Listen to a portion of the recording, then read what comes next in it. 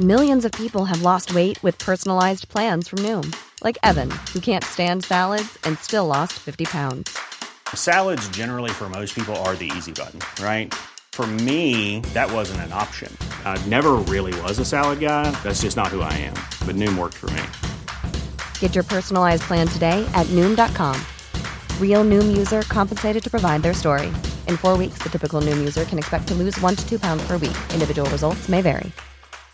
Ready to pop the question? The jewelers at BlueNile.com have got sparkle down to a science with beautiful lab-grown diamonds worthy of your most brilliant moments. Their lab-grown diamonds are independently graded and guaranteed identical to natural diamonds, and they're ready to ship to your door. Go to BlueNile.com and use promo code LISTEN to get $50 off your purchase of $500 or more. That's code LISTEN at BlueNile.com for $50 off. BlueNile.com, code LISTEN. Many of us have those stubborn pounds that seem impossible to lose, no matter how good we eat or how hard we work out. My solution is PlushCare.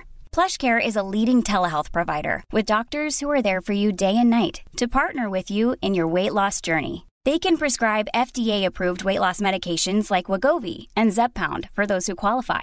Plus, they accept most insurance plans. To get started, visit plushcare.com/weightloss. That's plushcare.com/weightloss. Hi, I'm Daniel, founder of Pretty Litter. Cats and cat owners deserve better than any old-fashioned litter. That's why I teamed up with scientists and veterinarians to create Pretty Litter. Its innovative crystal formula has superior odor control and weighs up to 80% less than clay litter. Pretty Litter even monitors health by changing colors to help detect early signs of potential illness. It's the world's smartest kitty litter. Go to prettylitter.com and use code ACAST for 20% off your first order and a free cat toy. Terms and conditions apply. See site for details. Planning for your next trip? Elevate your travel style with Quince. Quince has all the jet-setting essentials you'll want for your next getaway, like European linen, premium luggage options, buttery soft Italian leather bags, and so much more. And is all priced at 50 to 80% less than similar brands. Plus, Quince only works with factories that use safe and ethical manufacturing practices. Pack your bags with high-quality essentials you'll be wearing for vacations to come with Quince. Go to quince.com/pack for free shipping and 365-day returns. Spring is my favorite time to start a new workout routine. With the weather warming up, it feels easier to get into the rhythm of things. Whether you have 20 minutes or an hour for a Pilates class or outdoor guided walk, Peloton has everything you need to help you get going. Get a head start on summer with Peloton at onepeloton.com. Hi everyone, Alex here. I'd just like to take a moment to thank some of our patrons. Sarah McConnell, Seamus O. Moraine, Jeff Miller, Duncan Watson, MJ Stokesish, Mara Hopper, Katlea, Melina Lilich, Ariana Emery, Roxy Arnold. Thank you all. We really appreciate your support. If you'd like to join them, go to www.patreon.com/rustyquill and take a look at our rewards.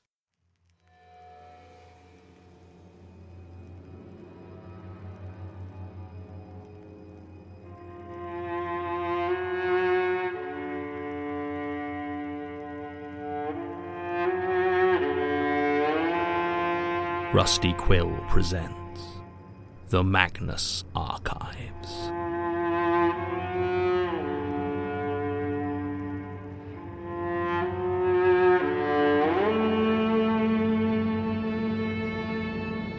Episode 125, Civilian Casualties.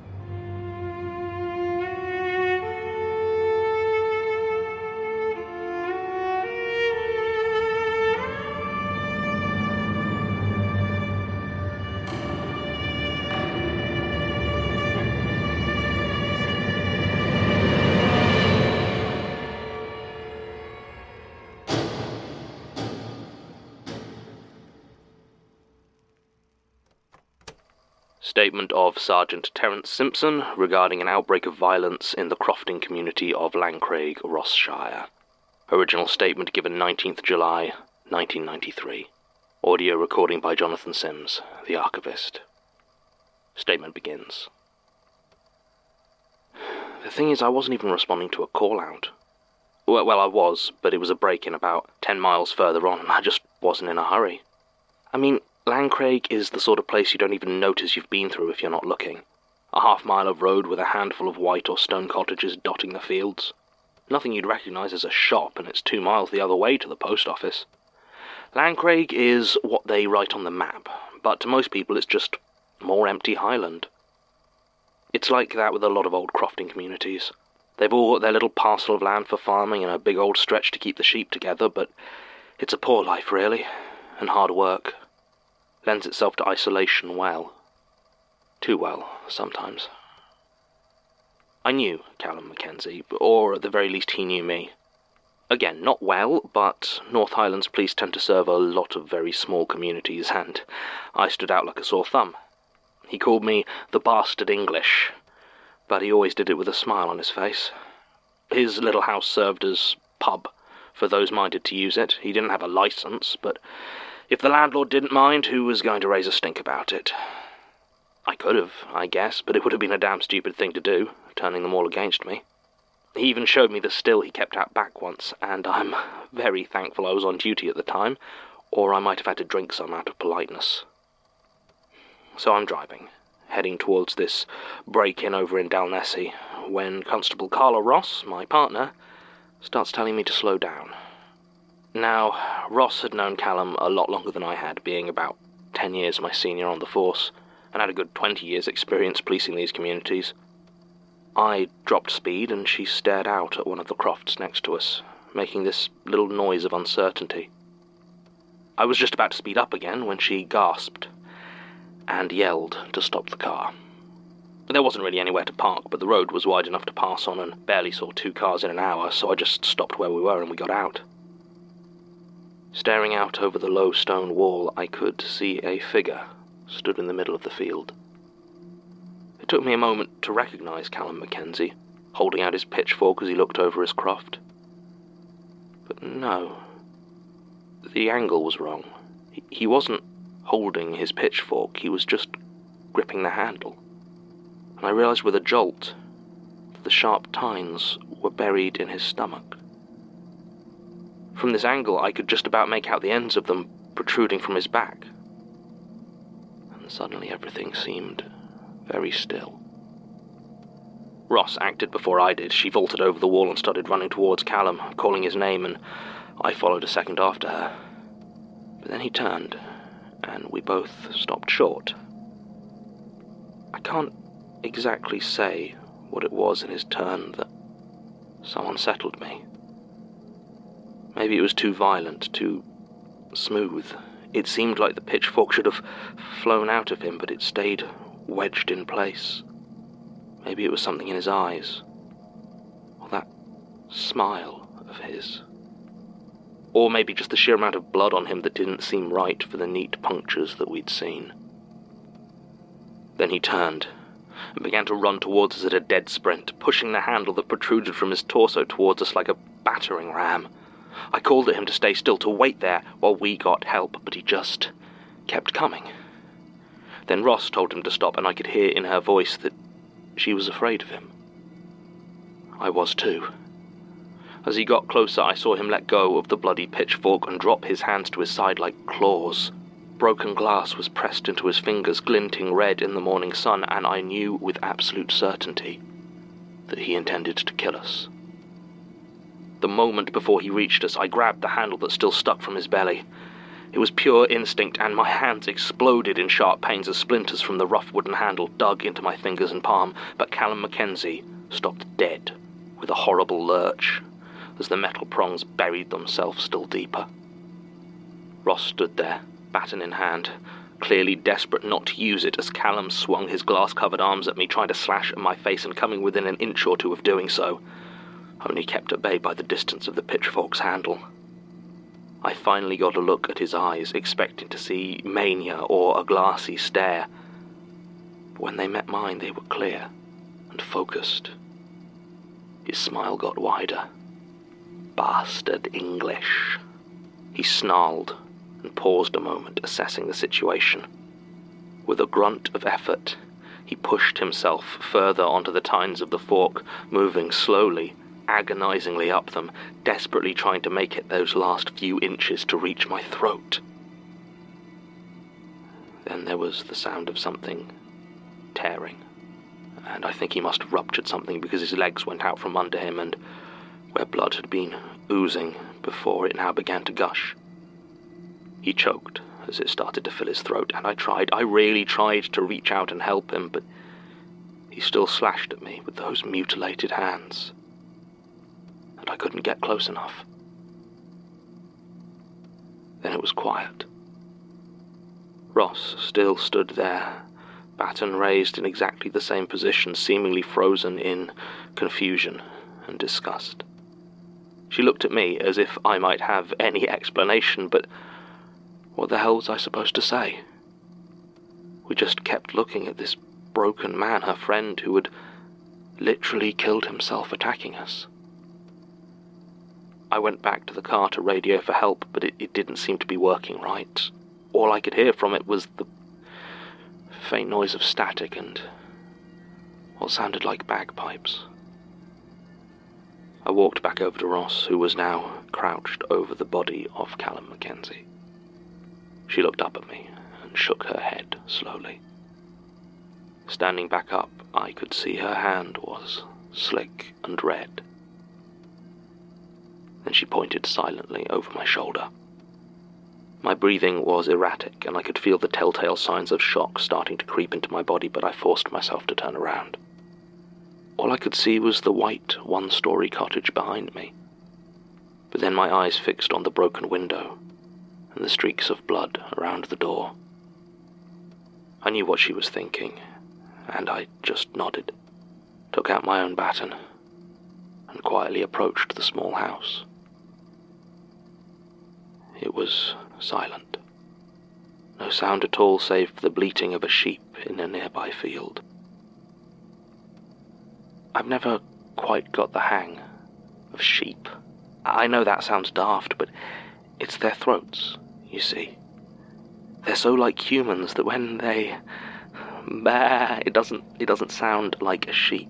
Does that make sense? It sounds like a person pretending to be a sheep. Sheep don't kill each other, though. Not like this. Anyway, the sound didn't exactly do anything to put me at my ease. When we entered the house, I instinctively reached out for a light switch but couldn't find one. A lot of these old crofter places don't have any electricity, or at least not mains power. It didn't matter, though.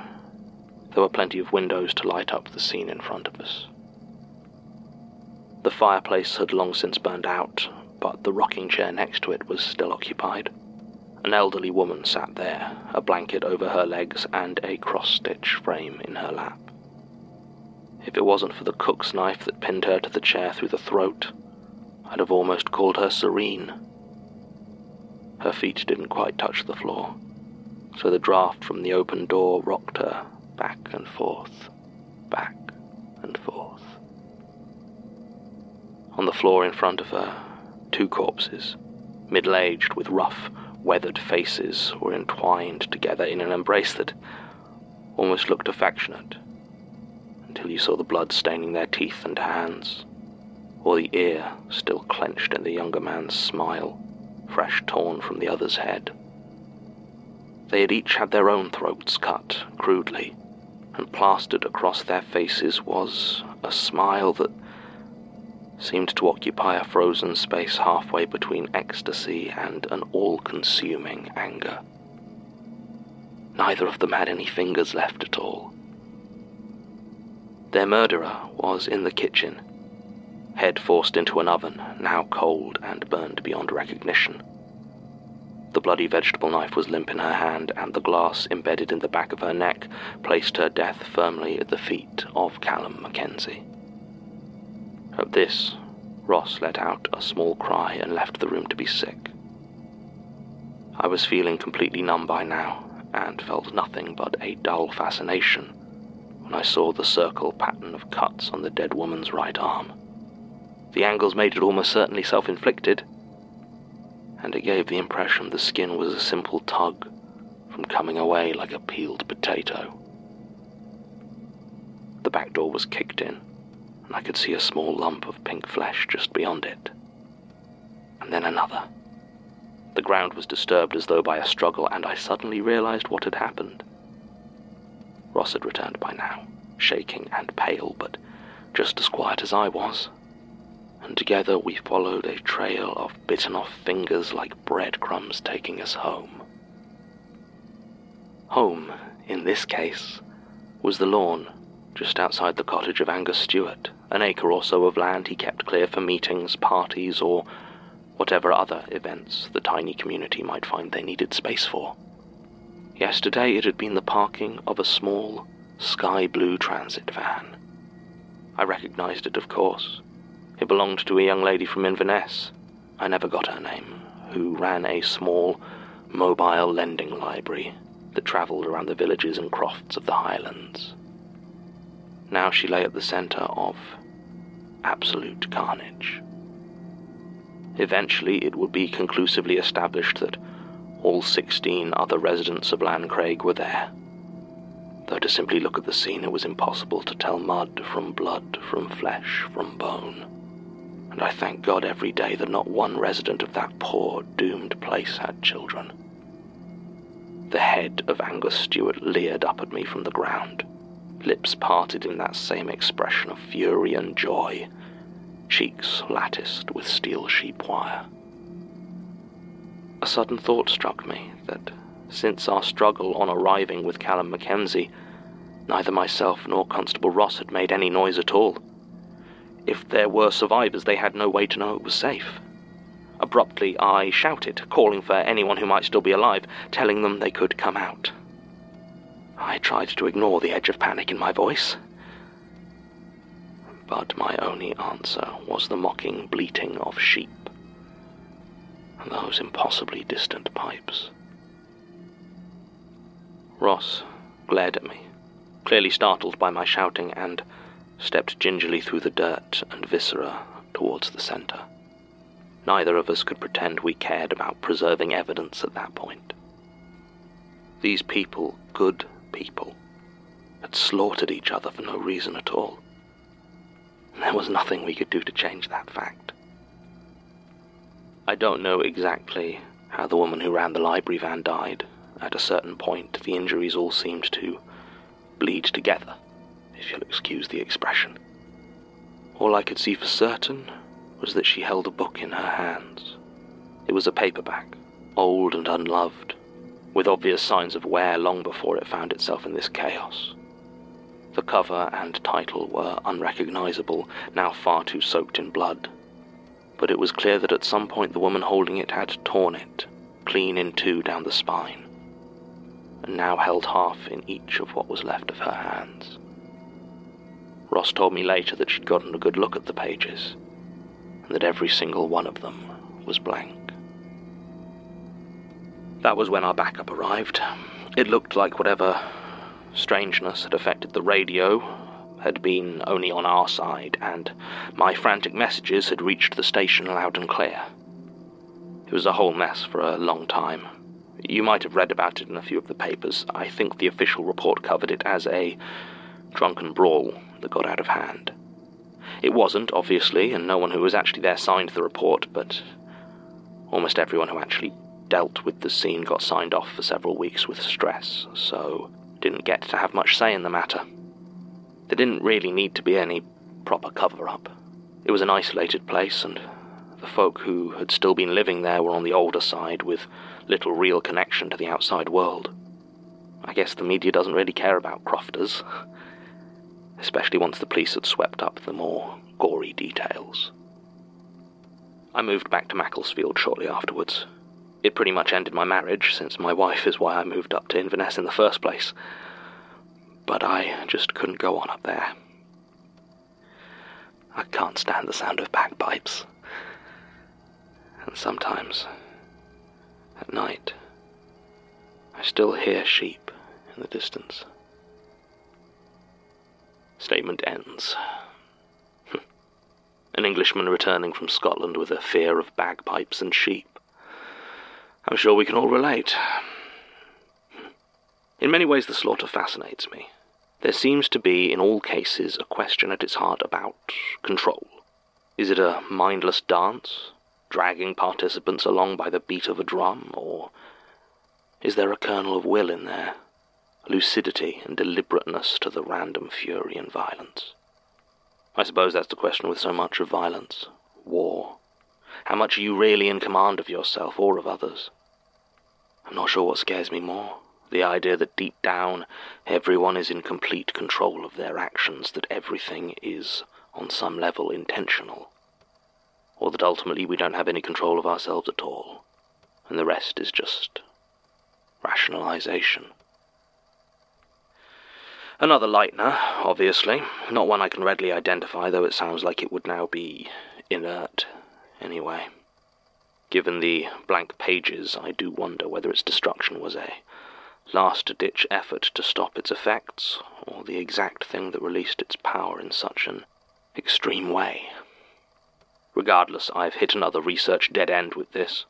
It's frustrating, to be honest. I finally feel myself. I feel focused and ready, and I find myself basically alone. I'm now sure Martin is actually avoiding me. Basira was right about the Institute being watched, though.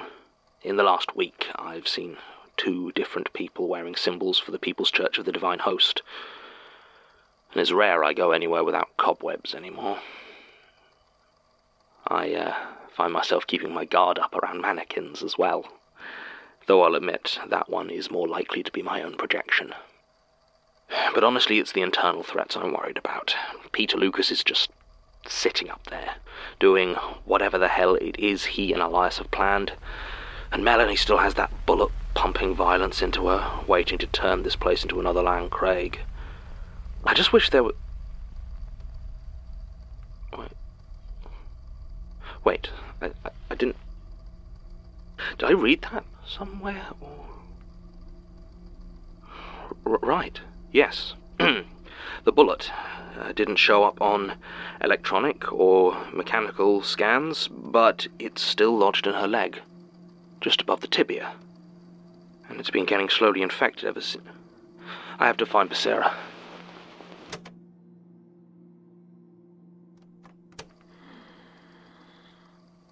You sure about this? No. But if you're right, I don't see what choice we've got. No, I mean... Oh, yeah, the stuff she takes is pretty strong these days. She should be out for a while.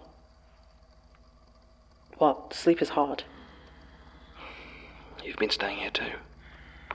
Got a camp bed at the other end, near the tunnels. I like to keep an eye on them.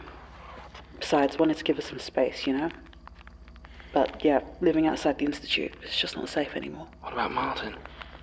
I think he's still got a place. He's not down here anyway. Right. So how does the... Do you want to get on with this or what? Yes, right. Sorry. You managed to get some anesthetic? Yeah. The guy said it was a nerve block. Should numb pretty much the whole leg. Right. Was it hard to come by? No, I just popped down Superdrug. Yes, it was hard to come by. You couldn't get any general anesthetic, knock her out fully? Oh, sure. Did your spooky brain tell you the right dosage to not kill her? No, it didn't. Then it's got to be the local. Here, get on with it. What, me? Yeah, if she comes around, she's gonna kill someone, and, you know, not it. Fine, give it here. The guy said you'd need to hit the right nerve for it to work. Do you know much about it? You sure? Yes. Okay, go for it. Right. And pray the injection doesn't wake her. Yes, thank you, Basira. You're sure we shouldn't just tell her? I really don't know how she'd take it. Not well. If we want to get out of her, this is it. Okay.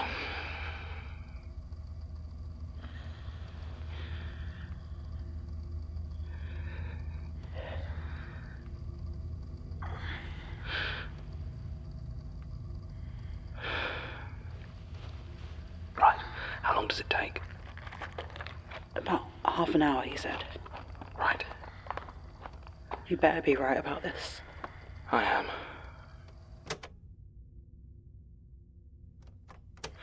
Right, pass me the scissors. What?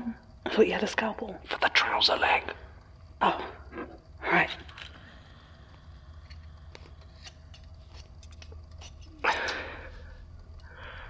God, look at that. I don't don't. It's a leg. No. Inside. I don't know what you're seeing, John. Christ, it's all rotten.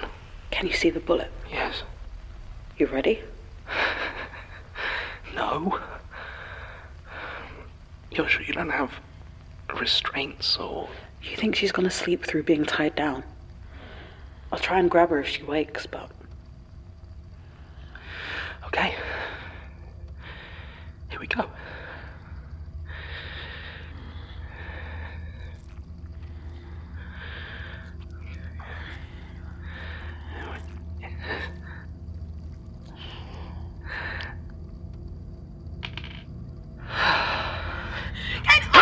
Jesus, she's awake! Seriously, Melanie, watch out! I will kill you! I will kill you! Yeah, just go. No, it's just I can't feel my leg! It's just like we have to get out of here now. Come on. Get away from me!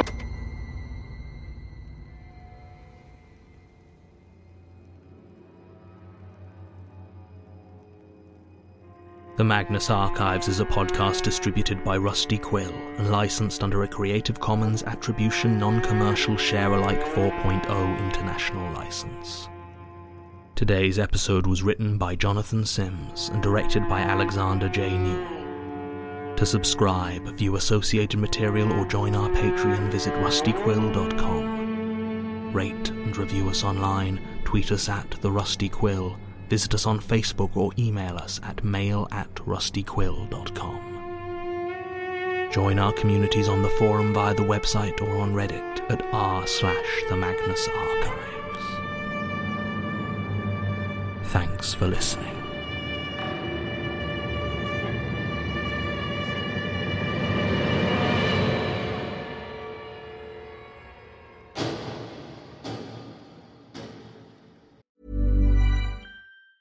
Hi, I'm Daniel, founder of Pretty Litter. Did you know cats tend to hide symptoms of sickness and pain? I learned this the hard way after losing my cat, Gingy. So I created Pretty Litter, a health monitoring litter that helps detect early signs of illness by changing colors, saving you money and potentially your cat's life. Pretty Litter is veterinarian developed, and it's the easiest way to keep tabs on your fur baby's health right at home. Go to prettylitter.com and use code ACAST for 20% off your first order and a free cat toy. Terms and conditions apply. See site for details. Planning for your next trip? Elevate your travel style with Quince. Quince has all the jet-setting essentials you'll want for your next getaway, like European linen, premium luggage options, buttery soft Italian leather bags, and so much more. And is all priced at 50 to 80% less than similar brands. Plus, Quince only works with factories that use safe and ethical manufacturing practices. Pack your bags with high-quality essentials you'll be wearing for vacations to come with Quince. Go to quince.com/pack for free shipping and 365-day returns. Hold up. What was that? Boring. No flavor. That was as bad as those leftovers you ate all week. Keke Palmer here, and it's time to say hello to something fresh and guilt-free. Hello Fresh. Jazz up dinner with pecan-crusted chicken or garlic butter shrimp scampi. Now that's music to my mouth. Hello Fresh. Let's get this dinner party started. Discover all the delicious possibilities at hellofresh.com. Support comes from ServiceNow, the AI platform for business transformation. You've heard the hype around AI. The truth is, AI is only as powerful as the platform it's built into. ServiceNow is the platform that puts AI to work for people across your business, removing friction and frustration for your employees, supercharging productivity for your developers, providing intelligent tools for your service agents to make customers happier, all built into a single platform you can use right now. That's why the world works with ServiceNow. Visit servicenow.com/AI for people to learn more. Hi everyone, it's Helen here, the voice of Azu, Enola, and Laverne. Today, I'm here to tell you about Woe Begone, a podcast launched on the RQ network. Woe Begone is a weekly horror sci-fi audio drama series about the nature of power and the implications of linear time. Woe Begone follows Mike Walters, who discovers a mysterious and violent online game. What begins as an exploration of an alternate reality game with real-life consequences quickly becomes a search for the technology that makes the game possible. Each episode has a unique soundtrack composed by creator and writer Dylan Griggs. Listen to Woe Begone, spelled woe.begone, wherever you listen to podcasts. Or check out woebegonepod.com for episodes and transcripts. Have fun, and see you later.